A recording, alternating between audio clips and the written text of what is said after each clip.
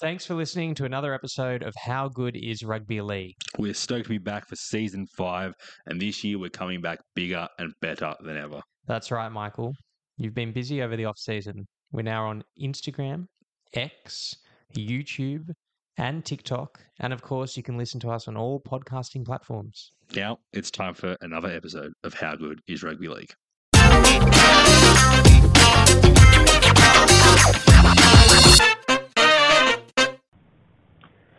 Well, good day, footy fans, and welcome to another episode of How Good is Rugby League.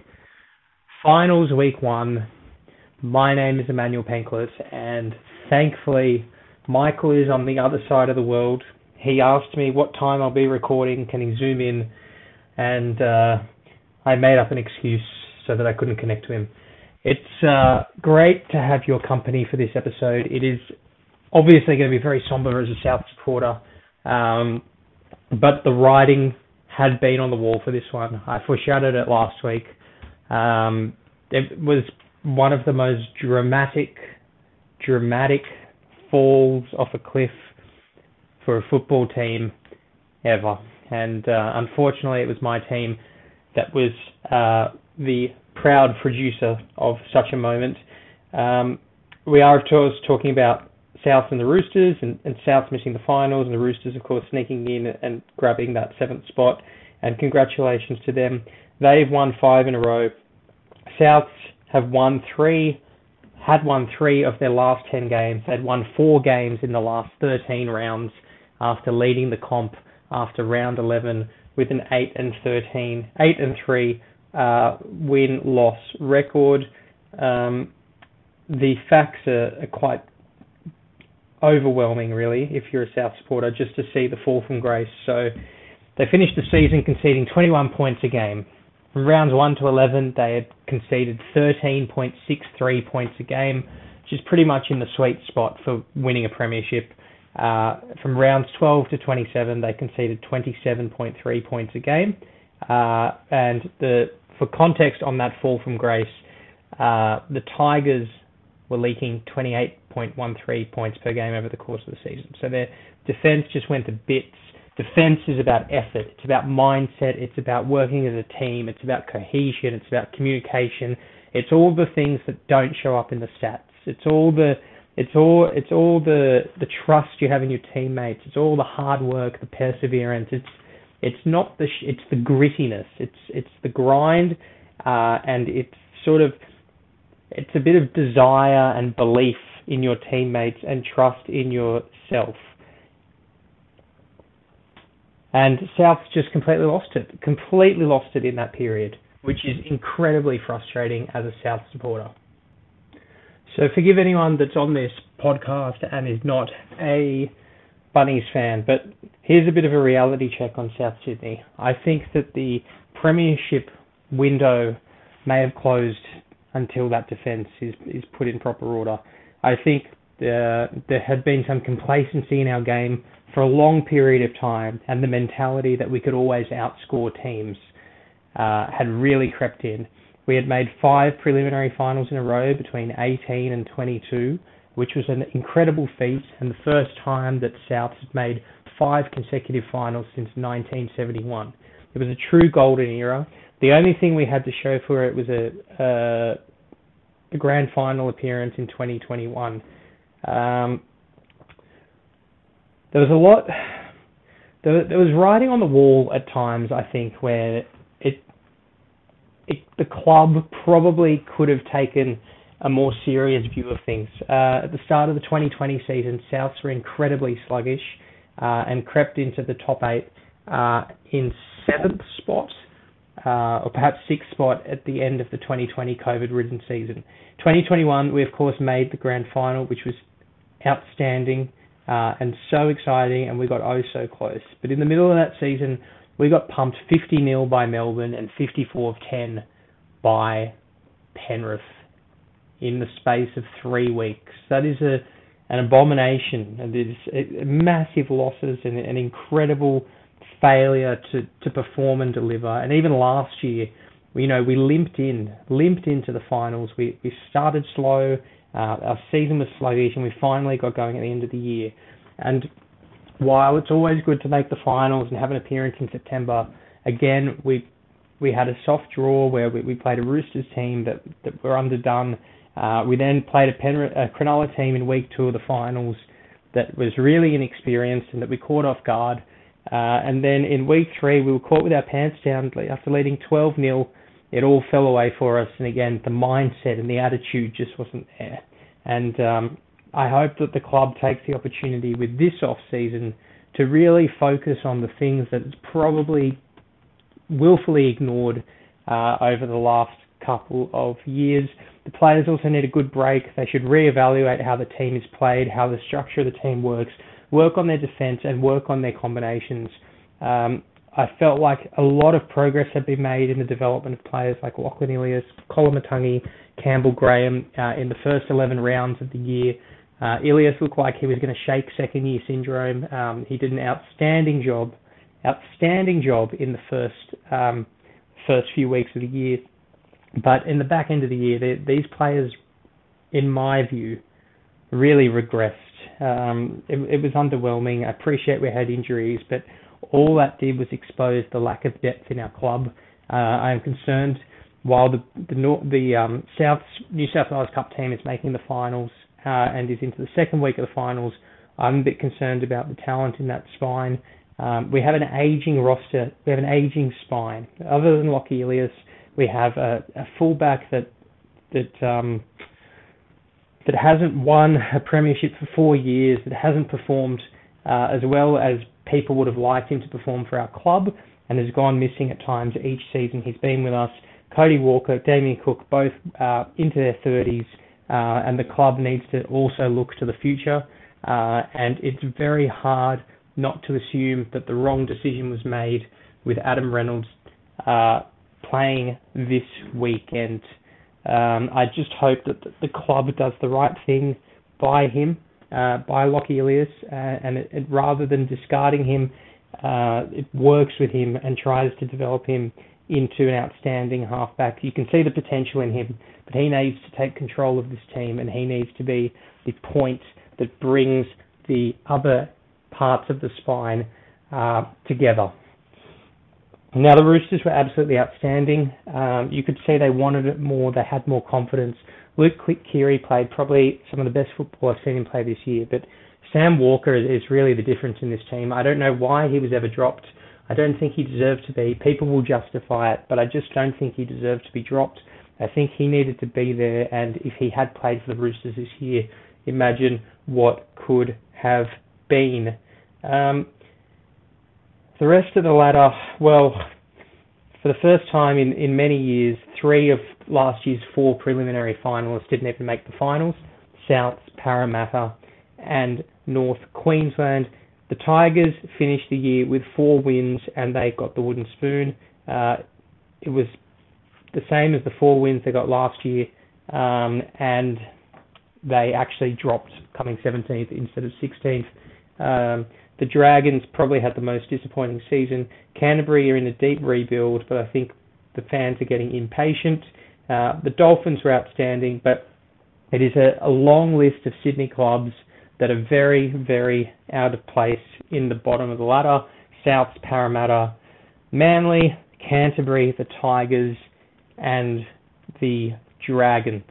It's meant we have this hot potato about the NRL week 1 of the finals. Who gets the home ground advantage? Who gets to play?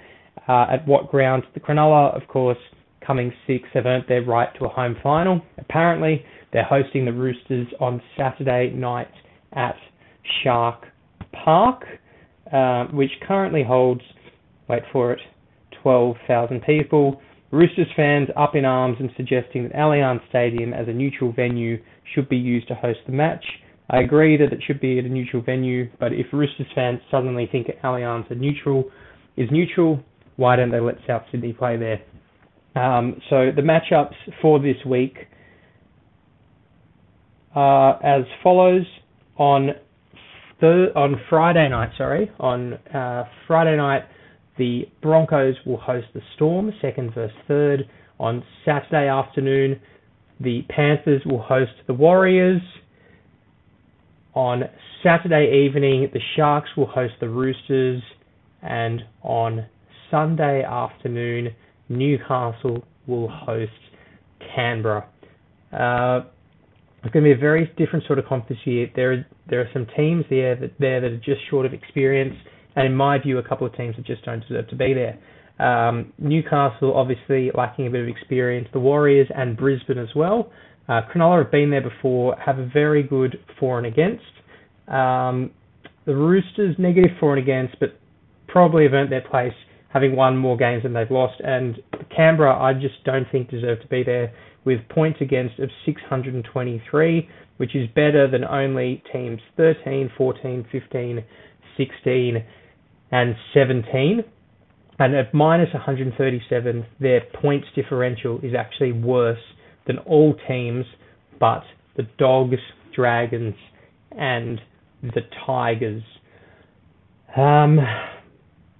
With that, let's get into finals week 1. This is my last weekend doing the solo podcast. Michael is due back in the country later this week. If he comes back and the Roosters lose, I expect he will be taking the entire of next season off, so the Roosters can charge towards a comp with him away. Broncos host the Storm on Friday night at Suncorp Stadium. Brisbane with an incredible heavy defeat record at the hands of Melbourne. They've lost 14 in a row. Quite extraordinary, really, including the game last week. Two very different teams, but in any case, still quite a record. For the Broncos, Reynolds and Carrigan have been named to return, alongside stars held back from playing in round 27. Katoni Staggs returns from suspension in the centres. Jesse Arthurs shifts out to the wing, and Corey Oates drops to 18th man. And despite being charged with 3 separate offences last week, Piakura is good to go after each charge drew a monetary fine rather than suspension. Palacia gets the nod to the bench ahead of Corey Jensen. And for the Storm, Jerome Hughes has been named to play and is among 12 changes to the side from round 27. Harry Grant, shoulder, has also been named, while Meaney, Warbrick, Tonamapia, Sevek, Coates, Munster, Kawakamika, Welch, Liero, Katoa, and Big Nelson are all back after being rested. Pap has been named on the bench as expected and will add X factor for Craig Bellamy. Wishart is 18th man. I expect Melbourne to win this one. On Saturday afternoon, the Panthers host the Warriors in what I think will be the big test for the Warriors, really. For Penrith, Mitch Kenny and Sorensen are back on deck, but Jerome Luai remains sidelined. Cogger will wear the 6 on the back of 3 try assists and line break assists in the win over the Cowboys. Summerton and Garner are listed among the reserves after filling in for Kenny and Sorensen last week. And Jamin Salmon is 18th man. For the Warriors, Sean Johnson returns to steer the ship alongside Tamara Martin, who will be all the better for his hit out against the Dolphins. Tohu Harris is back on deck with the rest of the brigade of rested stars, including Nickel Clockstar, Dallin Watene-Zelezniak, Adam Fanua-Blake, Wade Egan, Jackson Ford, Jazz Tavanga also returns after missing 3 games with a hamstring injury. I expect Penrith to win off the back of their dominance display last week, which saw them win their 3rd minor premiership in 4 years. The elimination final on Saturday night, the Sharks host the Roosters at PointsBet Stadium. Fitzgibbon has named the same 17 that downed Canberra, but Will Kennedy looks set to return from a hamstring injury after being listed among the reserves. Connor Tracy played 5 games at fullback in Kennedy's absence, but suffered a knee injury against the Raiders and looks unlikely to be available. And for the Roosters, after failing his bid to be declared fit for round 27, Manu has been named and will be given every opportunity to play. With Daniel Tupou out due to the knee injury he suffered in the lead up to round 27, Palgo will play his first ever finals match, and Fletcher Baker is available after being hit with a monetary fine for a dangerous throw in the Souths game. Hutchison is 18th man. Now, if I'm going to be honest, I don't think either of these teams has had ideal finals preparation. Roosters have won, both teams have won 6 of their last 10. The Roosters have beaten Souths, the Tigers, Parramatta, the Dolphins, and Manly. And before that, they were absolutely smashed by Brisbane. So they've played 5 teams that did not make the top 8. And Cronulla, in their last 5 rounds, have beaten Souths. They beat the Gold Coast, beat the Cowboys. They got pumped by Newcastle, and they beat Canberra. To be honest, I think that Cronulla are vulnerable in this game. They've been vulnerable all year, and I think the Roosters have the talent to probably go to the next stage of the finals. I don't particularly think any team is going to push deep into September, but for so long as experience counts in these earlier games, I think that it's the Roosters that will prevail in this one. And on Sunday afternoon, the big game, I'm expecting a big result here for Newcastle. They host the Raiders on Sunday afternoon. They've won 9 of their last 10. They've won their last 9 in a row. Ponga, Hastings and Fitzgibbon have all been named to return in a huge boost. Lockie Miller and Clune are among the reserves should there be any late changes. Tyson Frizzell, Dane Gagai and Phoenix Crossland are all back after being rested in round 27. So Tuala and Dylan Lucas move to the reserves, and Manu Brown drops out. And on the bench, Matt Croker left the field for HIA inside the final 15 minutes, but has been named to play. And for Canberra, Seb Chris has been banned for 5 matches for that ugly tackle on Sione Katoa last week. Schiller comes in on the wing after a 2-try haul in New South Wales Cup. Albert Hopewadi and club legend Jared Croker are listed among the reserves and may yet get a call up. Papali'i and Corey Horsburgh has tested their losses that have tested the depth of the forwards, and Mariota and Puru have been named to start after being promoted to the run-on side. So, in that game, Newcastle for mine. I think that's going to be the biggest win of the weekend. So, Broncos will lose again to Melbourne, and Penrith will beat the Warriors. So, Panthers and Melbourne to have the week off. Then the Roosters and Newcastle will live to fight another day, and I have on that Brisbane playing the Roosters in week 2 and the Warriors hosting Newcastle.